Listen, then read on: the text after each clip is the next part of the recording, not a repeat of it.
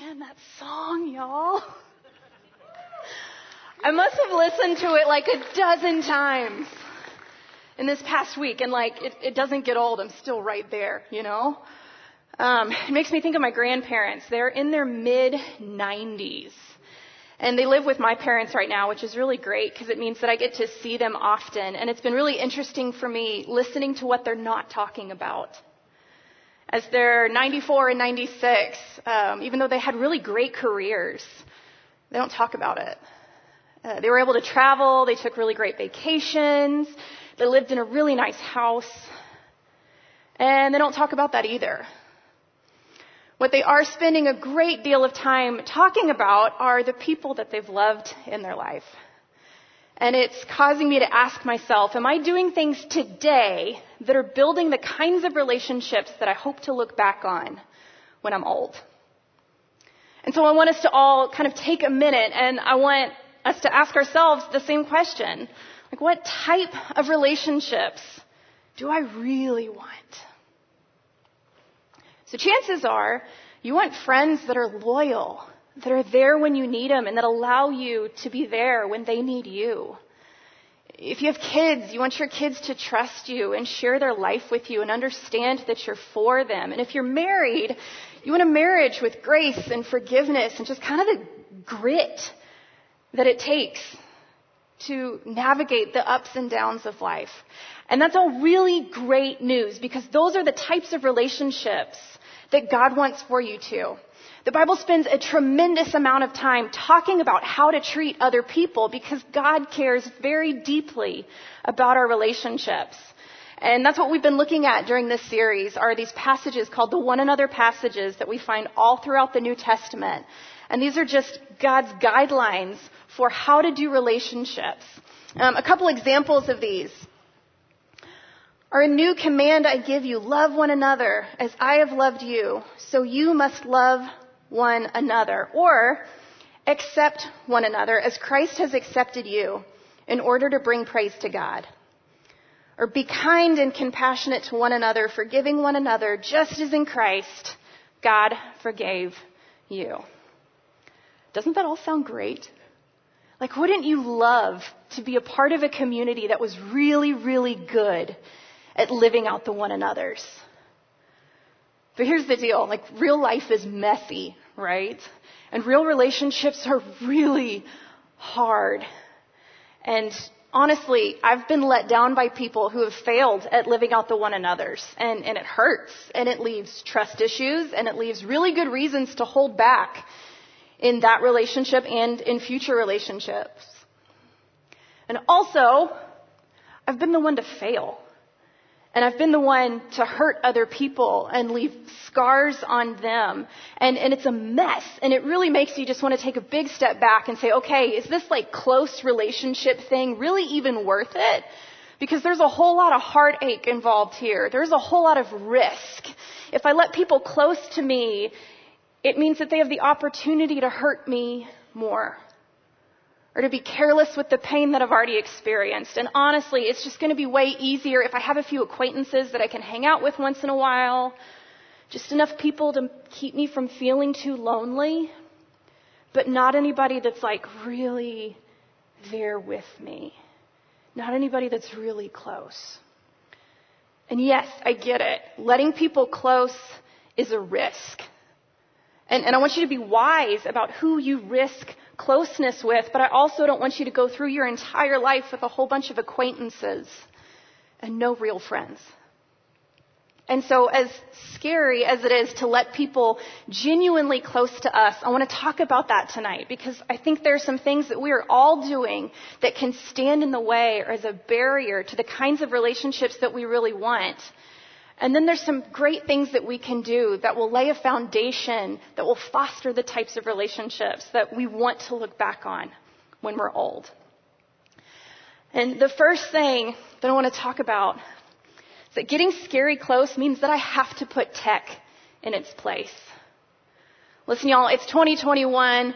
We all use our technology to communicate with one another. And listen, I'm not anti-technology, okay? If you were to come into my home, we have TVs, my kids have iPads, we have Hey Google, which is something that turns on the lights about every third time that you ask it to. I don't know. We love tech, okay? But what I'm saying is that in many ways, especially when it comes to communicating with one another, our tech was designed to remove some of the things that actually foster intimacy in our relationships. So my first example of this is that my phone lets me be selfish. Now don't mishear me on this, because I'm selfish all on my own too, okay? But my phone gives me only content that I'm interested in for as little or as much time as I am interested in it. Even if I'm being productive, my brain literally gets like this buzz of satisfaction from feeling like I'm doing something really important. If I'm just online, like these apps that are on our phone, they have a job. And that job is to keep me as entertained as possible for as long as possible. And so these apps have gotten really, really good at watching what I'm looking at and what I'm clicking on and feeding me more of that content so that I have a hyper-specific feed that's geared just towards me. Guys, this is a world that revolves around me and my interests and my hobbies, and I love it. I have kids. They don't care about what I'm interested in. Guys, sometimes it's hard to listen to my children's stories because they're long. They're not about me. So if I'm faced with the decision to stay on an app that's feeding me only content that I'm very, very interested in, or listen to another 8-minute story about rainbow unicorns from a 4-year-old, y'all, there's going to be a struggle there. But one of my goals as a parent is to foster this great, close relationship with my kids, and I just can't do that if I'm distracted in a world that's revolving around me. Sometimes my kids will call me out, because my older two especially are old enough to do that now, which is great. And so my older kids will say, Mom, don't get distracted. And there's this one time that my youngest, she couldn't quite get that word out, and so instead, she said, Mom, don't let your phone take you. I heard that because I understood what she was saying. This was like her 4-year-old plea of saying, Mom, don't let your phone take you away from me. But if we don't fight really hard to keep our technology in its place, that's going to be what it does. So it's not really a question about whether your TV shows or your apps or your gaming or whatever it is good or bad. The question is, am I trading real world impact for whatever's on the other end of the screen? And I get it. You and I all understand the tyranny of the urgent, right? And the things on this device, they feel so important.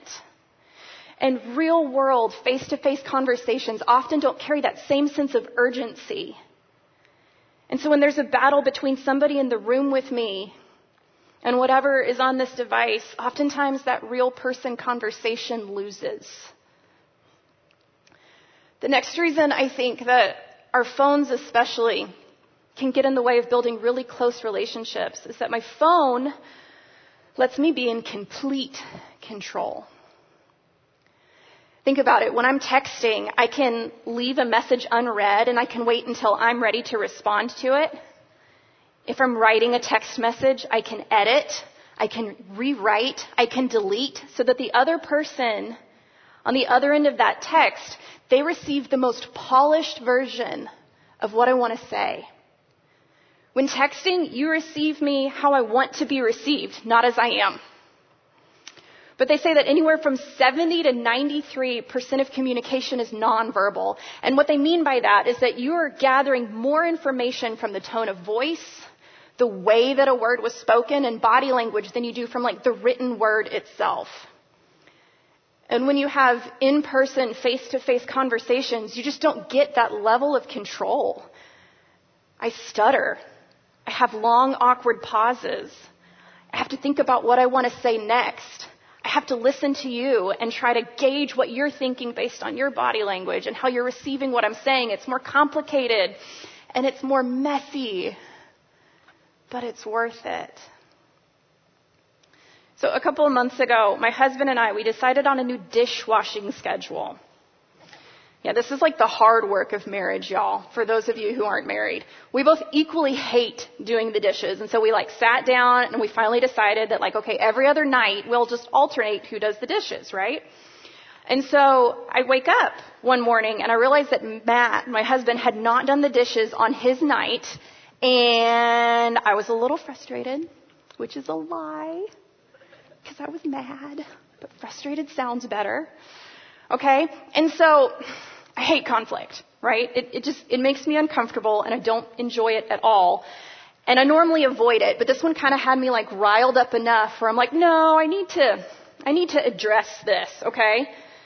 And so I did what many of us may do, and I stayed mad for an hour so that I could wait for him to go to work so I could send him a text message about it. Yeah. And my husband, being the man of God that he is, he got this text message in the middle of a meeting, y'all.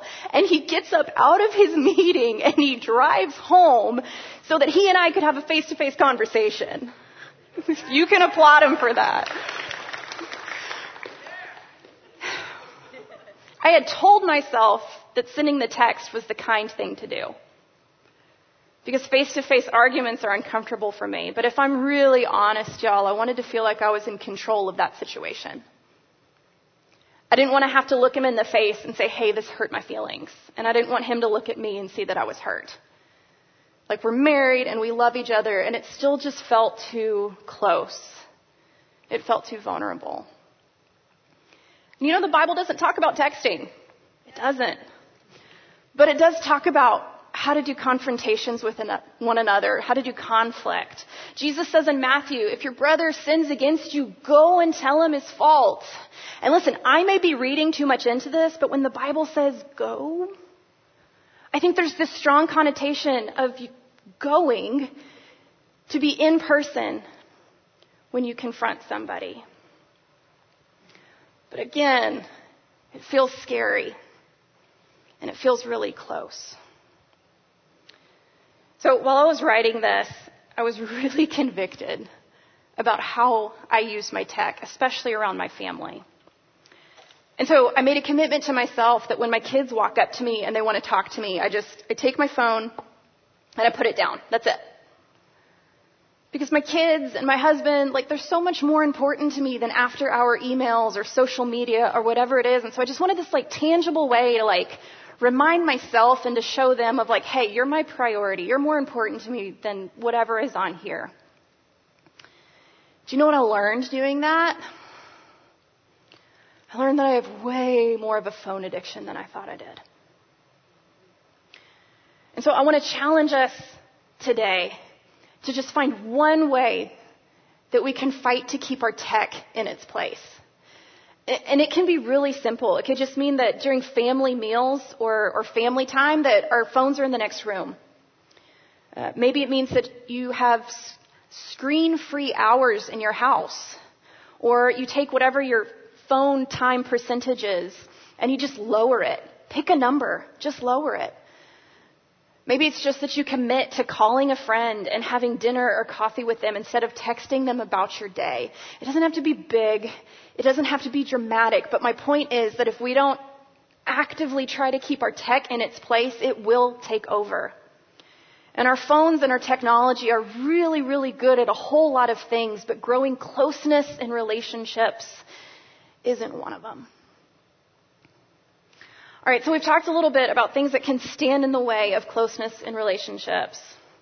And so I want to talk a little bit also about how we can lay a foundation where great relationships can grow. And the first thing, we kind of already talked about it a little bit, but we have to get comfortable with confrontation and with conflict. And here's the great news with this. You don't have to go out and find it. If you're in relationship with people, conflict is just going to happen, right? I'm messed up and you're messed up. And if we have a relationship together, it's really only a matter of time before conflict and confrontation needs to happen. But here's the deal. In our cancel culture, you can either view conflict as a reason to walk away or to cut somebody out of your life, or you can view it as an invitation to intimacy. Because when I'm upset and when I'm hurt, oftentimes that is a window into my values that I don't articulate when everything is fine. When we have confrontation and conflict, that's also an opportunity to both forgive and be forgiven. And getting scary close means that we forgive one another. And I get this. This is one of those things I say and it's like, oh, I don't like forgiveness. It feels scary. Or one another verse for this is be kind and compassionate to one another, forgiving one another, just as in Christ, God forgave you. And listen, this is one of these things. This is an invitation to intimacy and closeness in relationships. Because what we do when we forgive one another is that we communicate like, hey, I understand that you're not perfect and this is a space where you don't have to pretend like everything's fine. And I will forgive you anyway.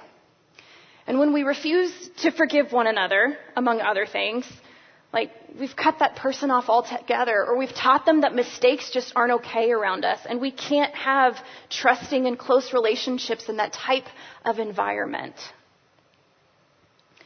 But I also want to say about this that some of you are in a situation where it's not safe and it's not healthy for you to be in a relationship and continue a relationship with the person that hurts you. Like that happens. But even if you never see that person again, forgiveness is still what keeps your heart tender and open to what Jesus is doing in your life. And when you hang on to that pain and that hurt and that anger, like it feels like you're still in control of the hurt, and so it feels good, but that's just not the truth. What it's doing is it's making your hard heart, your heart hard. And it's closing you off to the relationships in your life that you do want to keep, and it's closing you off to your relationship with Jesus. So forgiveness is one of those scary things. It feels like this big leap of faith, but it is absolutely worth it. The last way that we can get scary close with each other is that we can fight for authenticity. This is one of these things, it's like a scary faith step. This is not where we're going to go naturally. Naturally, we're going to want to protect ourselves. We're going to want to protect our hurts and the tender parts of our life that we're not really ready to share. But if we want relationships with authenticity, like I promise you, it's going to feel like a fight sometimes. And we just can't have both, right? I can't keep people at a safe distance and also have really close relationships. I can't show people only the most polished, put together version of myself and also be fully known and accepted by you. So eventually we have to choose, what kind of relationships do we really want? What kind of relationships do we hope to look back on? Galatians 6:2 says, carry each other's burdens. And in this way, you will fulfill the law of Christ.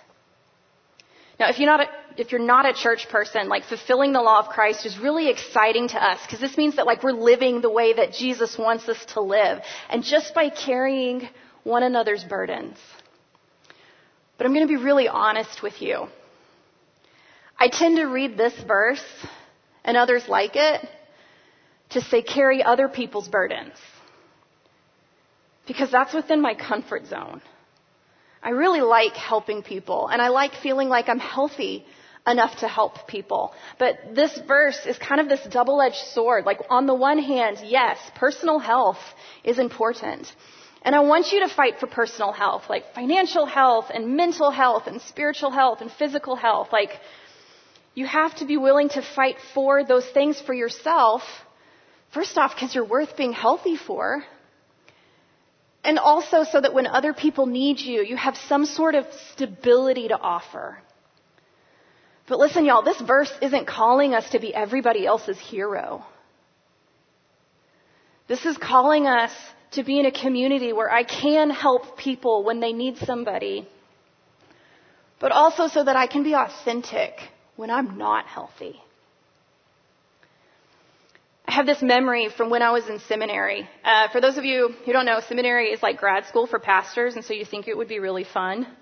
Like, I just kind of imagined it like sitting around and talking about Jesus all day. It sounded great. Okay, it's not fun. It's a whole lot of like papers and books and academics. It's not fun, okay? And so there's this class you have to take. It's called Spiritual Formation, and it's mandatory. But it's basically 2 years of a small group with like 6 to 8 other people, and it's the same people, and you don't know them. They just stick you in a group together, and you're supposed to meet once a week for 2 years so that you can graduate, right? And it wasn't the people. Like, the people were super nice, and the group leader was amazing, but I would go every week with the attitude of someone who was told that they had to be there, right? And I would put into this exactly what I expected to get out of it, which was very little. Until the end of that first semester, we were supposed to do like a one-on-one thing with our leader. And so I remember we found like the courtyard area that was surrounded by a bunch of buildings, and we sat on a bench outside, and I politely answered her questions, and she didn't buy it. And so she leaned into the conversation with grace and curiosity until the truth came out. That I was struggling. That the academics alone were overwhelming for me. And that my part-time job was too much. And that one by one, my friendships were failing. And y'all, as the truth came out about what was really going on in my life, the tears came too. Like the ugly ones.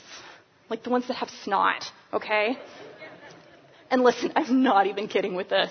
Like, as I'm in the height of this ugly cry, class lets out. And so all the buildings surrounding the bench that we're sitting in begin to empty as people are going from one class to the next. And so now, not only am I crying, which I hate, but I am crying in public. And then the inner narrative starts going. Have y'all ever been here? Like, this is such a scary, vulnerable place to be where all your junk is out there on the table, right? And my inner narrative starts going of like, oh, now she knows. Now she knows what a mess you are. She's probably going to tell you to drop out of seminary. She's going to tell you that you're not going to make it. That you don't have what it takes. That you don't measure up. And I remember as I'm kind of in this space where I'm just like trying to get it together, and also like that inner narrative is racing. And y'all, I never want to forget the words that she actually said to me. She said, Katie, I'm just going to stay right here. And you take as long as you need to cry. I'm going to be here. And when you're finished crying, if you want to talk some more, I'll be here. And if you want to go home and process and come back, I'll be here. But I want you to know that I'm not going anywhere. I'm in this with you. And y'all better believe that the next time that I walked into her group, that my attitude had changed. Because I understood that whether I was succeeding fantastically in everything that I was accomplishing, or if I was a failing mess, that I would have a place at her table. And that she would be there to bear my burdens with me. And maybe I'm too far out there on this one, but I think we all want to be a part of a community like that. But here's the deal. We're never going to get there if we hide our hurts. But the next step is scary.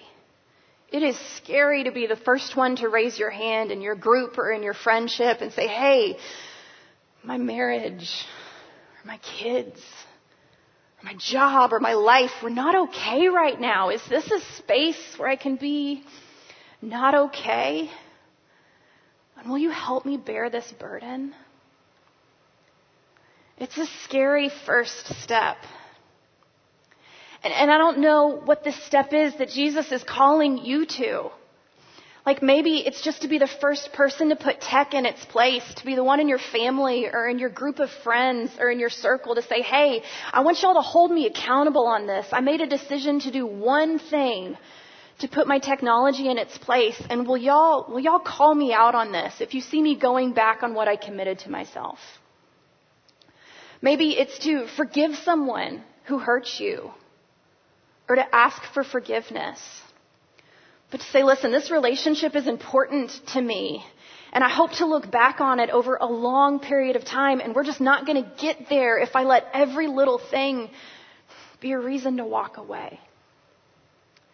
Or maybe it's to be the first person in your circle to take a step towards authenticity. And maybe that means that you join a group. Or maybe it means that you show up to the group that you've been attending and you really lean in. And you say, hey guys, I'm going to share some stuff with you. And I'm just going to trust you to accept me where I'm at.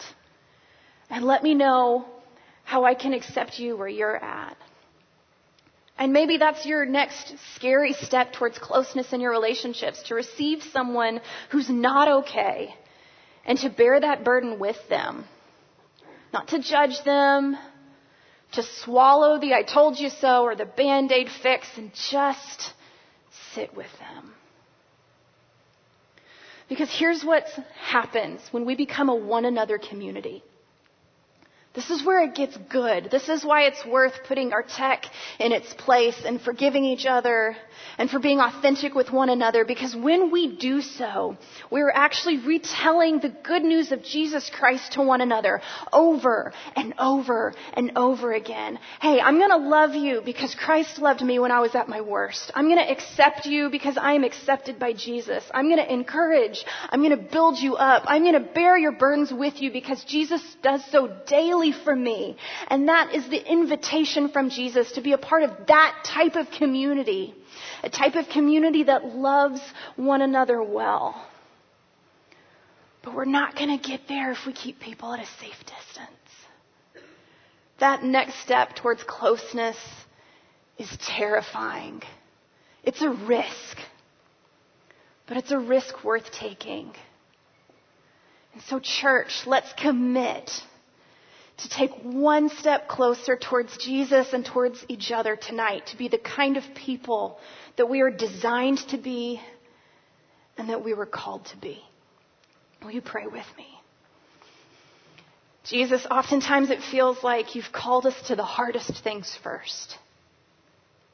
And sometimes we just have to take a step of faith to say, this doesn't feel right in the moment and I'm terrified or I've been hurt before. But God, you say this is what you want for me, and so I'm going to trust you in that because I want to be a part of a one another community. Jesus, thank you for going first and showing us what authentic love looks like. It's in your holy name that we pray.